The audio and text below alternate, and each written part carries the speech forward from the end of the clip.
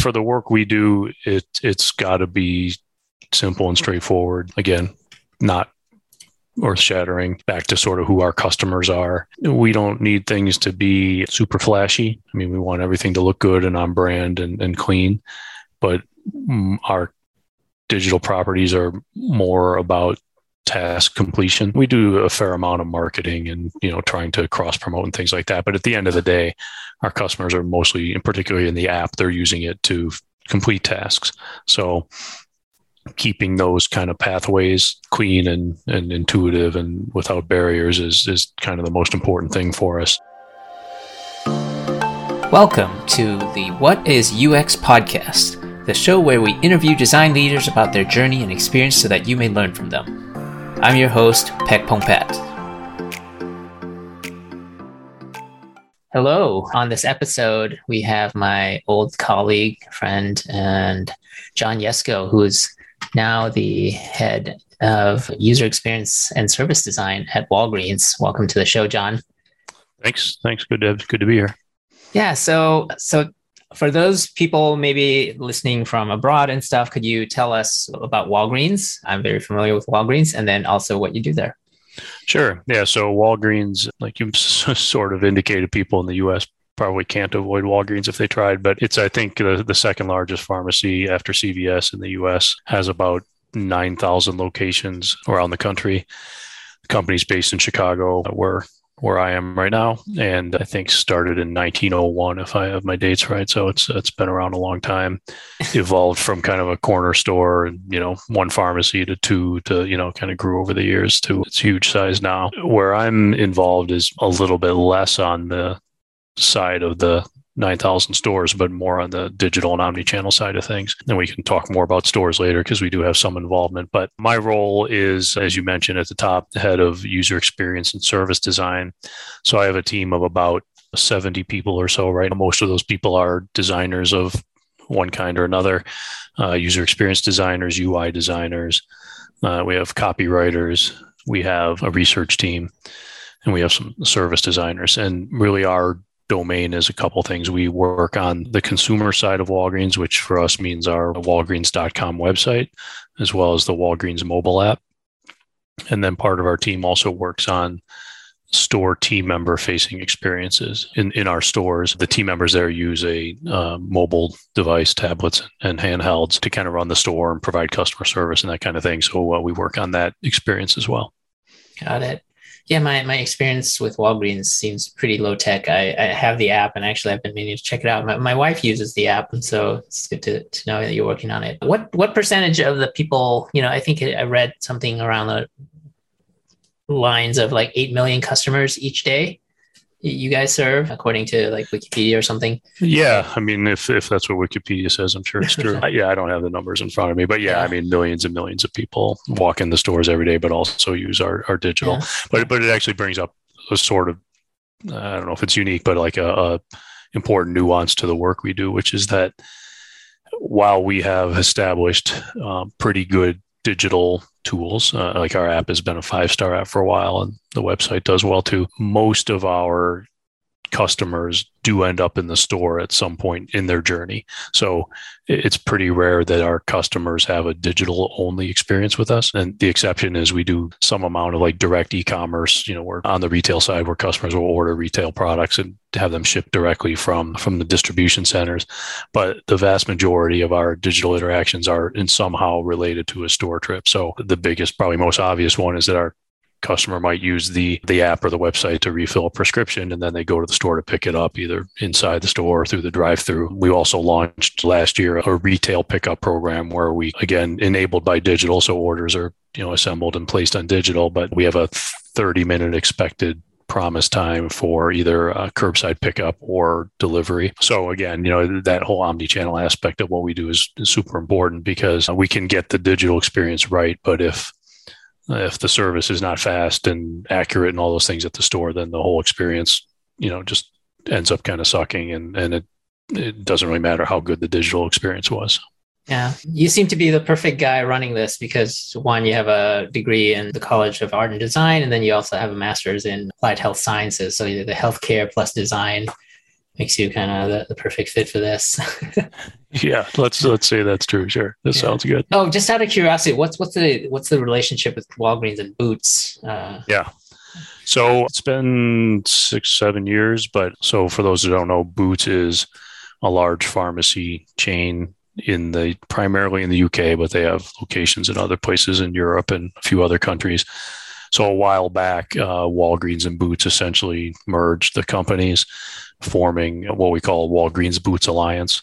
So Walgreens Boots Alliance is now the parent company over Walgreens, over Boots, and over another part of the company that's has to do with wholesale pharmaceutical distribution, which I believe actually was recently sold or is being sold. So again, Wikipedia can answer that question. But yeah, so Boots and Walgreens are essentially sort of like sister companies within the Walgreens Boots Alliance umbrella. And some people ask, and maybe you were going to ask, like, sort of, what's our relationship in what we do with Boots? And I was going to go there. Yeah.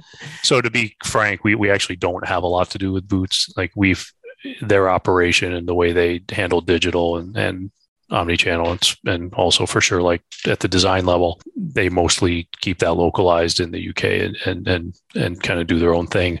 So our connection with them tends to be more at like some of the corporate functions. So like IT is a global function and human resources and things like that. So more organizationally, but the work that our team does is, 98% on behalf of the Walgreens brand. We have in the past spent a little time helping them out with their mobile app a few years back and just sort of doing some consulting and, helping, but by and large, they're separate practices. And we've talked about, ways that we might think about merging them in some way or creating kind of a center of excellence around design that goes across the whole company, but it hasn't really happened yet. So. Yeah. Yeah. The reason I ask is I spend some time in Asia, and whenever I'm back in Thailand, it's Boots everywhere. So like, oh, that's interesting. Walgreens and Boots, and they're essentially related, and so it's good to see that. Yeah, and as much as they are also a pharmacy and also have a retail operation, I mean, there are some pretty significant differences. I mean, like the store itself is pretty different. If you walk in a Boots store, it tends to be a higher end. They're mostly on high streets, and they don't have a like discounty feel as much as Walgreens sometimes does. And part of that is they have a huge beauty business. Like, so they're the Boots owned brand in beauty is called Number 7. And it's, last I heard, like the largest beauty brand in the UK, even though it's essentially a store brand. And then on the pharmacy side, at the end of the day, a patient getting a medication is sort of a universal experience. The process is also very different because they have, national health care. And so the process of going to a doctor and getting a prescription and paying for it and insurance and all these things are very different there than they are in the US, which I think is frankly one of the reasons why we haven't kind of merged our, working together as much. Yeah. It's a very different experience. Like a lot of Walgreens are in strip malls here and standalone stores versus Boots are usually in Thailand found in a shopping mall or department store. How did you get into, let's go back a little bit, and how did you get into design? Yeah. So I can go way back, I suppose, to, in undergrad, I started out as an engineering major. And it wasn't a great fit. I think I went into it because I was a good student in high school and that's what you did. You went into a difficult field, but it didn't quite stick for me. This was at University of Illinois in Champaign. And so after, a year and a half or so, I switched into the design program, which had always been more of a passion of mine, not from any formal training, but just because I was okay at it. And at this time it was, very traditional design and drawing and things like that. As much as I enjoyed that switch when I got out of undergrad, I discovered that an undergrad, drawing and painting major bachelor's degree didn't get you a whole lot in terms of the job market. So I went to grad school and I went to University of Illinois, Chicago, into a very small kind of obscure field called medical illustration. And that's exactly what it sounds like, which was specialized in creating illustrations and animations and things in the medical space. So anything from illustrating a surgery because the surgeon wanted to publish it in a journal to medically related illustration for, like, say, a magazine or a pharmaceutical ad or any of these kinds of things. So I went to a 2-year program in that space, which was sort of partial, like half, kind of illustration techniques and half like medical. Like we took dissection, anatomy, and histology, and all these things essentially alongside first year medical students. So got a deep, as much as you can in the master's program, deep scientific basis as well as the artistic or illustration side of things. So when I came out of that program, it really kind of coincided, and it will be where I reveal my age a little bit, but it really coincided with the computers first being used for creative purposes. So, the early Macs were coming out, and, I think Adobe Illustrator 88 came out, and, early versions of Photoshop and something called Corel Draw that was on PC platform. So I remember Corel Draw. Yeah.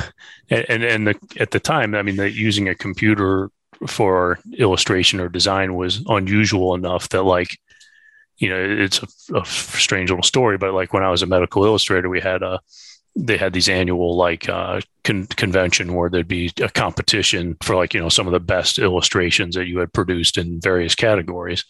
And one of the categories was computer illustration, which seems silly because, today we would never say this website won in the category of computer websites, right? Or even in graphic design, you wouldn't win an award for the best brochure created by a computer, right? So, but it was a novelty enough. But anyway, as I got into my career, the timing sort of coincided, with computers being used a lot more, and then shortly after with the web becoming an actual, public phenomenon, right? So I had pivoted pretty early in my career into designing for the web. And, back then we were just called web designers, and, some of the early websites, I was working in a couple different agencies, helping push out some companies' early versions of websites, which if we looked at now would seem super comical, I think. And then, a few years later, some of these specializations that we know about now, like, hey, you're a UI designer, or you're a user experience designer, an information architect, these roles and jobs became a real thing. So I definitely gravitated toward the UX space. And if I kind of trace it back to my back and forth careers in college, I think, some combination of the left brain and right brain side of things took me there, meaning I had some design chops, but also was interested in, understanding how people think and navigate and how, digital systems work and things like that. So then I spent a few years in different agencies, and one of them was where you and I met at Round Arch back in, 15 years ago, probably something like that, where we were working on web and mobile solutions for kind of big, hairy digital problems. Very cool. And how'd you get the job at Walgreens? Yeah, so I had been at Round Arch, and I was, working on our client projects, leading UX engagements. And I got recruited to Walgreens. So they had, at the time, this is in 2010, they had really kind of committed to bringing digital in-house and kind of building that capability. So they had made a couple of key executive hires. They brought in probably at the time she was a SVP of digital, something in that realm. So they recruited me, and it sounded like a great opportunity to come and start a team. They didn't really have an in-house team at all. And I think, honestly, if you kind of look back, it was near the time when there sort of started a trend where more companies were starting to build in-house teams rather than relying so much on agencies and things like that. And I don't think I was aware of that trend at the time, but it just sort of accidentally coincided. Yeah, they recruited me. It was I wasn't looking for something, but it kind of came along. And like I said, it was a good opportunity to kind of start a team from the ground level. And I guess the other piece was having been in consulting and agencies, and I'm sure this is something that might resonate with you, is that it was a nice switch to be able to kind of dig into one product, call it very broadly, and really kind of dig into that and work on that full time. So, in consulting, as much as you form really good relationships with your clients, at some point you walk away because your engagement's over, right? And sometimes that's great, depending on the client. Having the opportunity to kind of dig into a portfolio and build the team around it, and learn things along the way and leverage that knowledge going forward was attractive to me at the time. Yeah, it's very different personalities almost, right? One with agency, I think it's a lot about breadth, right? Just looking at your client list back in the day, right? We worked with Northern Trust and a bunch of other brands. And like you said, when the engagement's over, you kind of move on, but you don't really get to go deeper. You don't get to follow on did my designs ever, a lot of times, sometimes, you don't even get to see the design go live. You've already moved on to another project. So it's really not great to necessarily not understand or see how your work has impacted.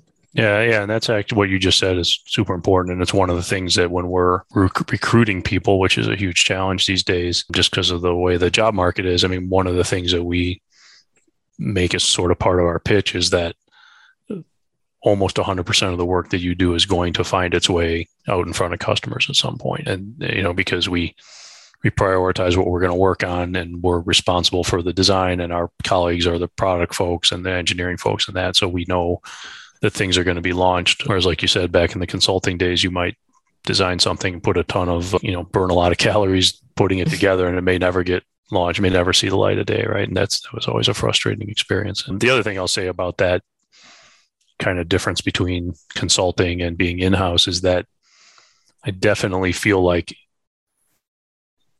if I were to go back to consulting ever, having been in-house is a huge advantage. So in other words, like, I think if I had ever worked in-house before being a consultant, it would have made me a better consultant, because I think, and maybe part of this is just like the nature of consulting, but I feel like back then we always sort of had this attitude, whether we said it out loud or not, that like, these clients don't know what they're doing. We're going to come in and like save them from themselves and tell them what they should be doing. And, basically help them like get their act together, without kind of appreciating all of the constraints that are existing inside companies, whether it's financial or legal or brand or resources or whatever it is. So, having been in a large company now for 11 years, I definitely have a lot more appreciation for all of the constraints and considerations within a company, that if I had a little bit more of a more open mind about that as a consultant, I think I probably would have been even better at it.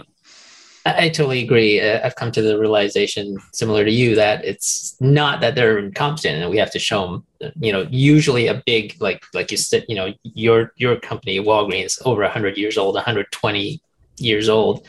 There's just so much inertia and so much bureaucracy that gets in its own way. And I think a lot of times why they hire outside agencies is because we don't come with all that baggage. We can kind of do stuff outside that would necessarily just get shut down. It would just never happen, right, within the organization. And that's really the value of using agencies sometimes. I think you're right. I mean, there's an advantage to coming in sort of, I don't know what the word is, coming in uneducated or blissfully ignorant, or even pretending to be so that you can ask questions from the outside that might not get asked internally, and ask why and why that and why that, and what would happen if we tried this, some of those things that if you're in-house, you may have already discarded them in your head and said, well, we tried that before, or we can't do that for this reason or another. It probably does shut down some innovation. So I think you're right. That's an important role of outside perspective. Yeah. It's just, you can see it with sort of a beginner's mind. Yeah, that's the word I was looking for. You've seen a lot of industries. You've worked in a lot of industries, and now you're in Walgreens. Could you maybe, anyone who's thinking about doing UX design, service design, kind of for pharmacy, healthcare, what are some of the things that now I would say, looking back, you're more aware of or appreciative, and things people have to be, conscious about?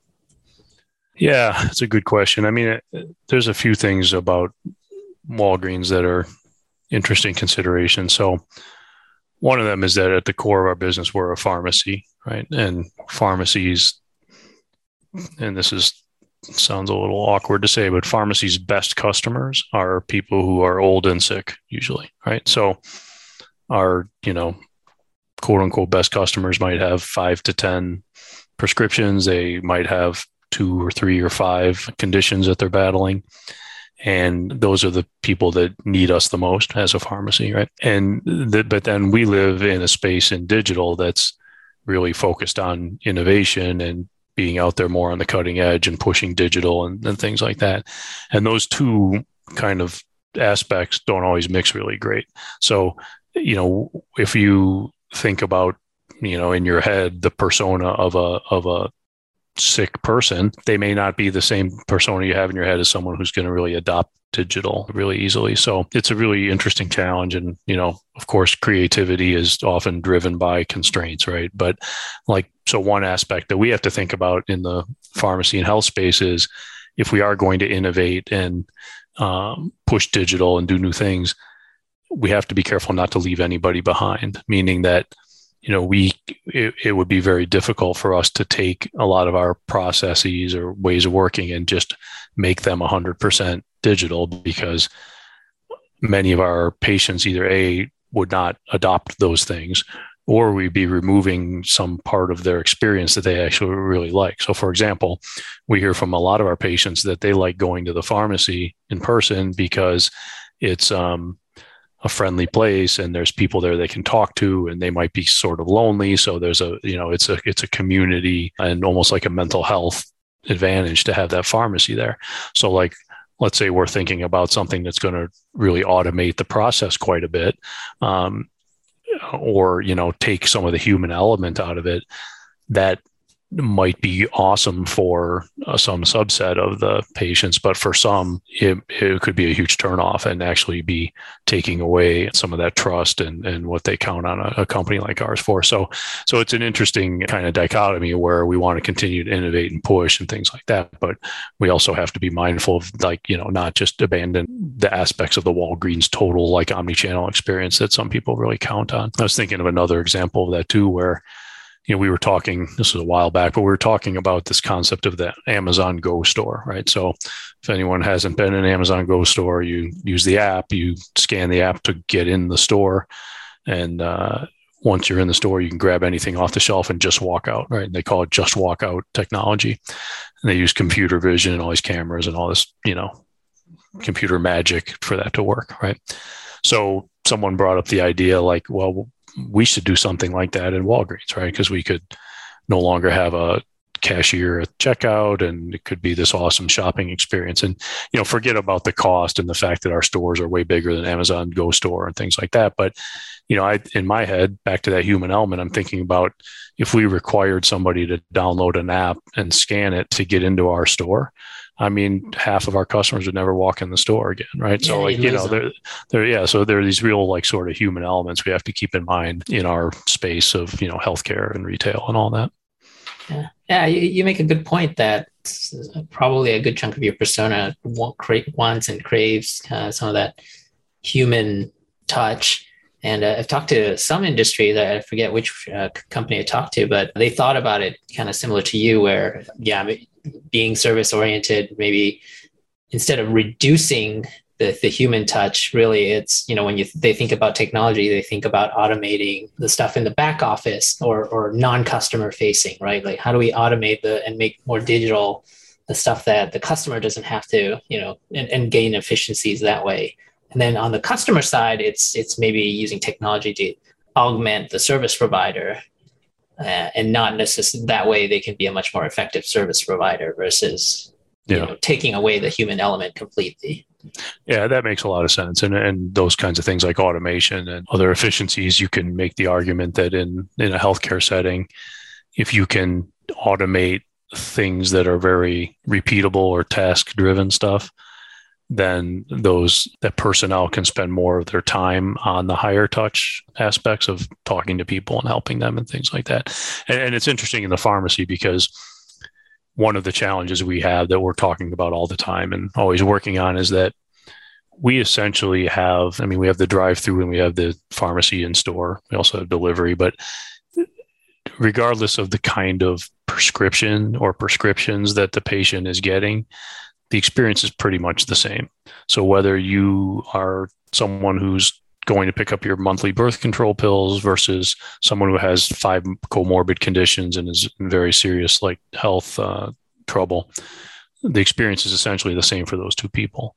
So how do we find ways to use technology and streamline things and automation to support that first use case, which might be 100% about convenience and speed and things like that, but have a different experience for people who want the higher touch or need the higher touch and want to come into the store and need to talk to the pharmacist and things like that. So how do we find ways to separate those out and essentially let the customer choose what experience is right for them. Yeah, exactly. Like a younger persona like myself, I think I'm okay and comfortable with technology. So like modalities like chat or SMS and all that stuff, and like the Amazon Go would be great, but then a different persona would be very different. Yeah, I mean, even things like, lots of other retailers are doing in like, say, locker pickup, unattended pickup, right? I mean, yeah, there's a huge continuum with that, obviously. And on one end is maybe, picking up your Chipotle off the shelf, like it's pretty low risk. There's probably people who are worried about that though still. But then, you go to Home Depot and pick up your order from a locker, right? Scan the locker, things like that we've talked about. It's not surprising that we would think about things like unattended locker pickup of prescriptions or retail orders and things like that. And, again, like you said, you and I would probably love that because we would, whatever small perception of risk we might have, we're totally okay trading that in for the speed and efficiency. But there are plenty of other people who would be like, well, how do I know that someone else isn't going to get my prescription? Or, how does that locker work? And what happened? Yeah. How do I do that on my phone? And, does my flip phone have that technology? So yeah, I mean, figuring out how do we sort of personalize that experience is a big push.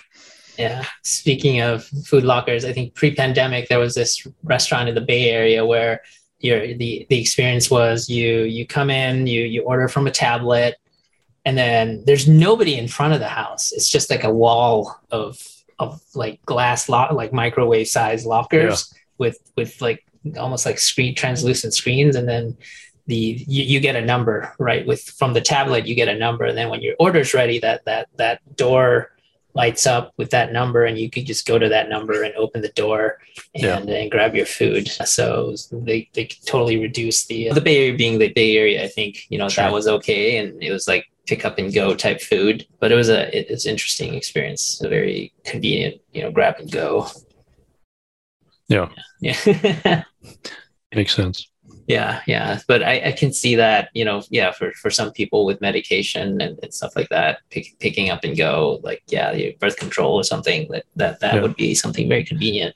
Well, and not to focus this so much on pharmacy, but there's other interesting angles to it too, which is like a lot of what you can and can't do in the pharmacy is driven by state boards of pharmacy. And, we have 50 states, there's 50 boards of pharmacy, and they all have their own rules and, regulations, and frankly, some of them are fairly antiquated. So, that's another big aspect of our business is sort of the regulatory constraints. So, we find ourselves sometimes piloting things in certain locations where the regulations are not as strict, and then we might come up with a solution that we can only roll out in half the states or something like that, just because everybody kind of has their own regulations. So.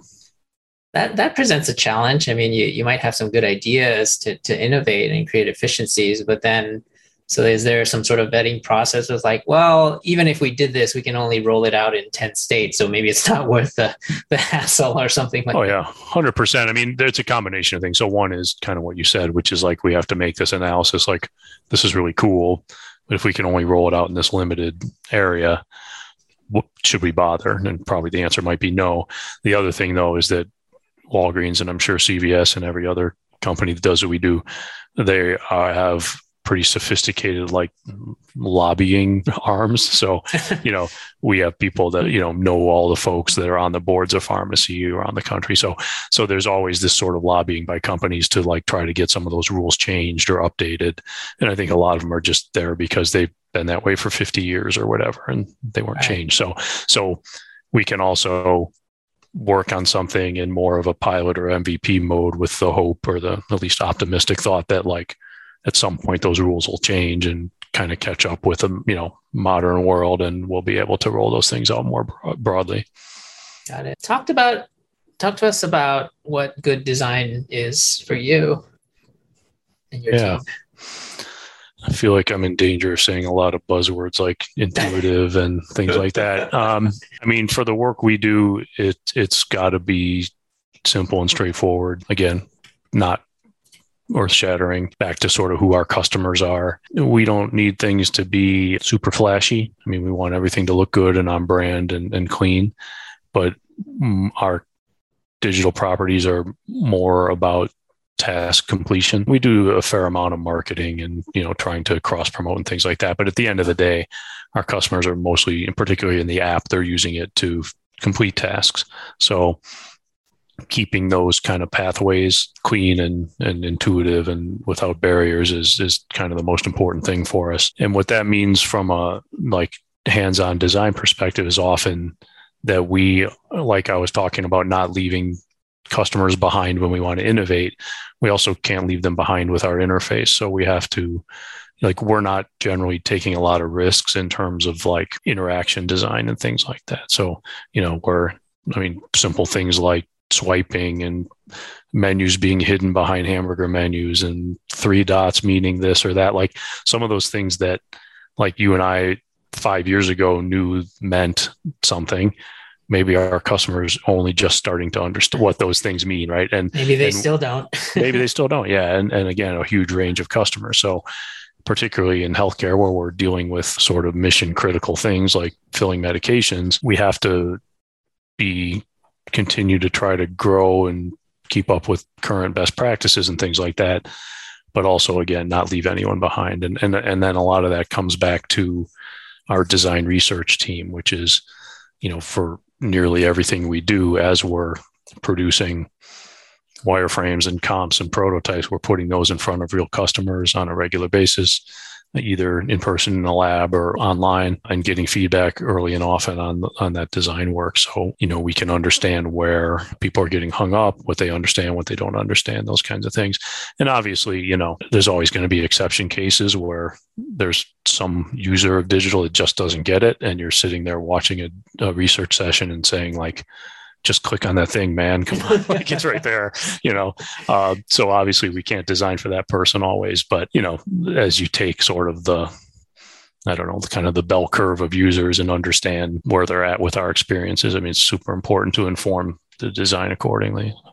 Yeah. So you mentioned the role of user research, and you have these, you're bringing people into a lab, but are you also doing in-field studies, or are you asking people to do, remote? Are you doing remote studies and surveys and all that stuff? Yeah, kind of all the above. So when our team started out, when we were, really just 100% focused on digital, consumer digital, almost all of our research was basically lab-based usability testing. We'd bring people in, sit them down with a prototype and guide them through it and see where they got stuck and things like that. Over the years, we've sort of expanded our design toolkit. So, I mentioned we work with the store teams as well. So it works best for us to actually be in the stores when we're working with them, because not only are they using the digital tool to try to do things, but there's a whole nother layer of all the things that are going on in the store and the different tasks they're being asked to do. And, team members in the store are constantly interrupted. So, they're stocking a shelf and someone comes and asks them where the Q-tips are, then they have to stop doing that. And then on the way back, they get another question, or the manager asks them to do something else. So there's a lot of these sort of ethnographic kind of things that we have to pay attention to. And it's interesting with the store team members.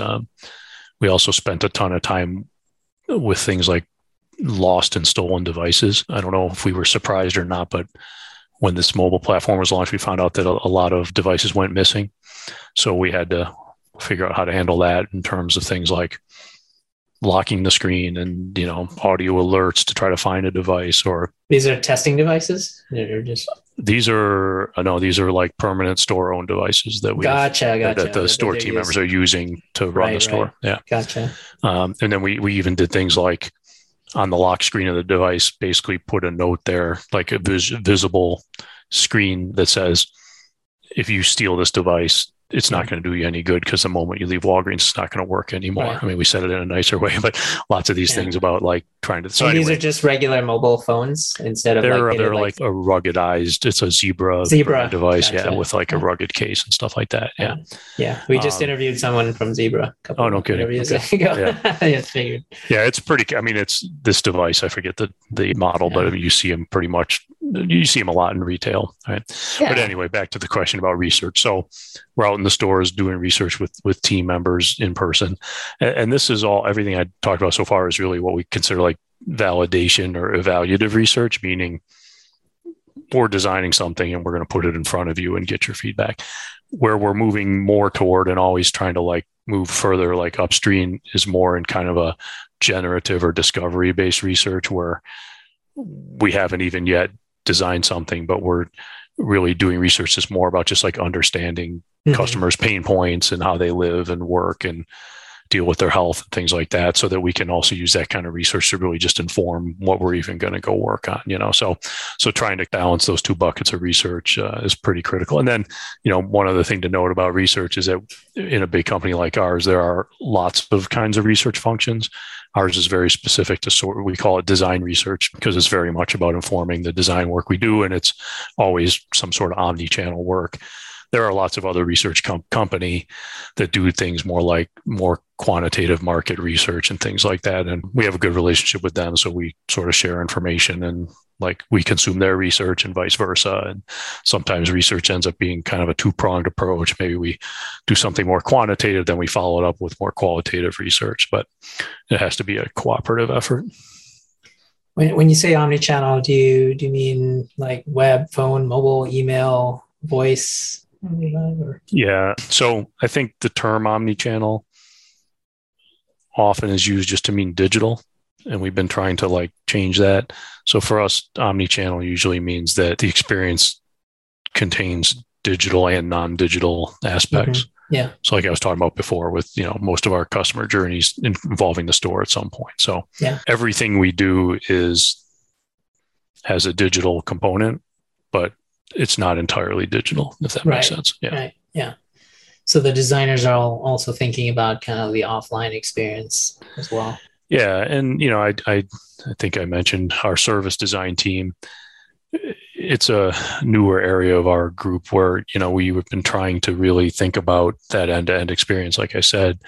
So our service designers, they have an interesting role because they're helping kind of design an experience, but a lot of that really comes down to almost like being a consensus builder or like a gatherer of people. So if we sit down and work through a service blueprint or something like that, the service designer is designing that artifact, but all of the inputs to it are coming from lots of different places. So yes, there's digital, but there's also like store operations, and there's learning and development, and there might be like the store architecture. So our service designers are working on how do we work with this cross-functional team and help all get consensus on this experience we're trying to build, which is omni-channel.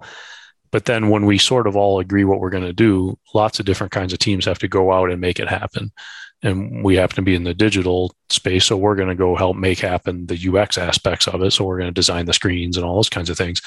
But there's all these other things that have to happen that we don't have control over. Like someone has to create a training plan for the store employees so they know how to provide this new service, or someone needs to make sure we have the proper staffing in the store to do all this. So there's all these aspects that we don't have any control over, but our service design team is really trying to help at the front end to establish what all those touch points are and all these things that need to be done so that we can at least all play from the same playbook and then go off and make these things happen.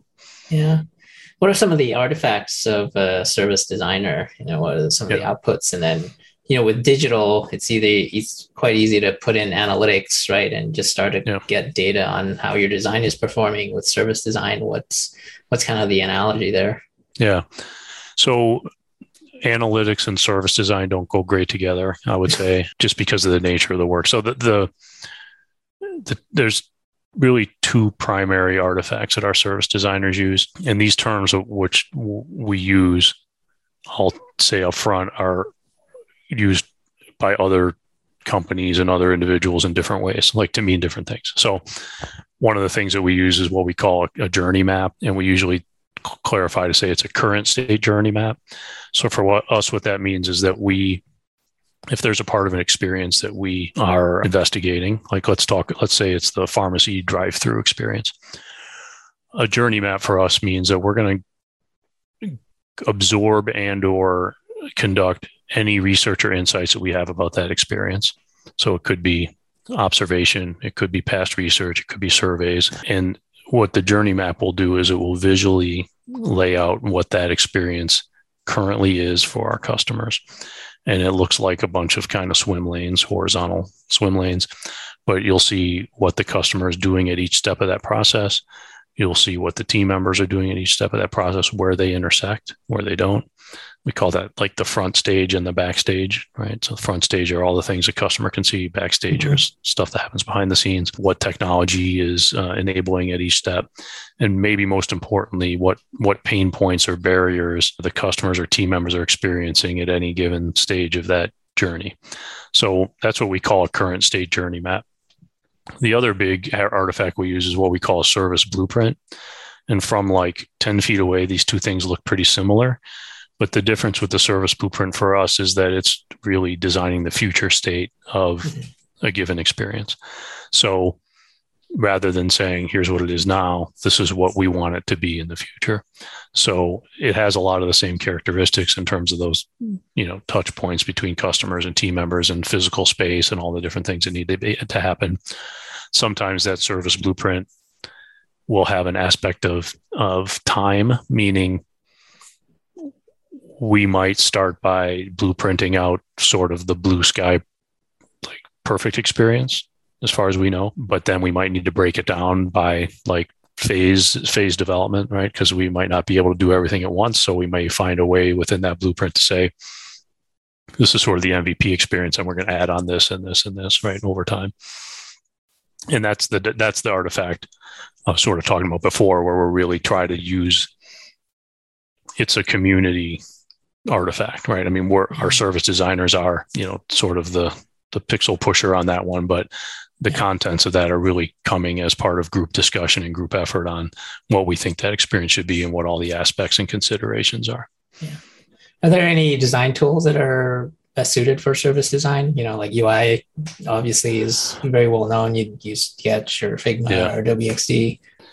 Yeah, it's a good question because I feel like we're kind of falling into two different camps on this. One, and this may be just because my background as a picky designer, a lot of that work when we would do it, we would use like just Illustrator or InDesign because we want to make it look nice, right? However, I think the trend that we're getting more and more to is more of a little bit lower fi model. So we use things like Miro because we can have more of a like group, particularly online kind of group like session, and people can move things around and add things, and ultimately we love at Miro. the end, we're totally sold. So like ultimately at the end of that, the service designer still is going to kind of whip it into shape and make it look decent and stuff like that. But that kind of approach takes away a little bit of the specialness of the design and the designer.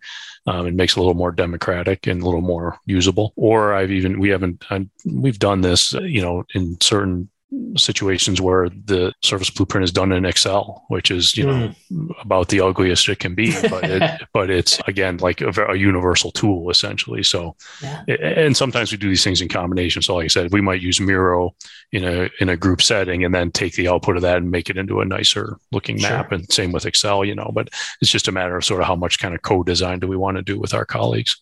Yeah. As we get up on the hour, are there any good books or resources your team, you point your team to, or that you constantly refer to or you recommend? Yeah, I mean, I wouldn't say there's like a big one, but, I for me personally, I'm on Twitter a lot, and I don't tweet a ton, but I'm sort of lurking all the time and follow a lot of designers and things like that. So I think a lot of it just kind of comes through general immersion. In terms of more formalized sources, I think like Rosenfeld Media does a great job. They produce design books and some conferences and things like that. Jared Spool's always kind of there. He's been doing conferences and things like that for a long time, and he has a series of they do online like lectures and talks and things like that I think are usually pretty good. And a lot of it is, I think, the role of books and formalized resources is tend to diminish a little bit just in the age of social media, right? So it's more about following folks and things like that. And then I guess the other thing I would say too is for better or worse, I'm leading a pretty big team, so I'm fairly far away from the hands-on design now. I mean, the most design I do is usually like a whiteboard kind of a thing, So I'm the resources I'm using are often more about like leadership and management and, workflow and stuff like that. So I think HBR, Harvard Business Review, has a really great series of management related articles that they put out. And then of course there's like Forrester and things like that are kind of standard. Yeah. Yeah. I can relate to that journey now. I feel like, I don't really live in the tools anymore. And I actually have a little in the background that's kind of like that big giant pad. And I do, boxes and lines is kind of the design I do these days. But I do a lot of reading on leadership and management and how to lead a team. Those are the kind of like my necessary skills these days. So for sure. Plus one on the HBR stuff. So that we'll link that in the show notes. Very cool, John. Thank you so much for being on the show. And it's been many years since we last worked together. I was also on the Northern Trust project, by the way, at Rounder. Yeah, so. That's going back. Yeah, no, great. I appreciate you having me. It's been fun talking and Thanks a lot. Yeah. It's good seeing you and good catching up. Thanks. All right. Take care. Cheers. Thank you for joining us on this episode of What is UX? If you like this episode, be sure to subscribe on your favorite podcast platform. If you leave us a review, I'll make sure to shout it out on the show. If you have any questions, send them to questions@whatisux.co, and our guest and I will try to answer them on the show. And you can always find us on whatisux.co. See you on the next one.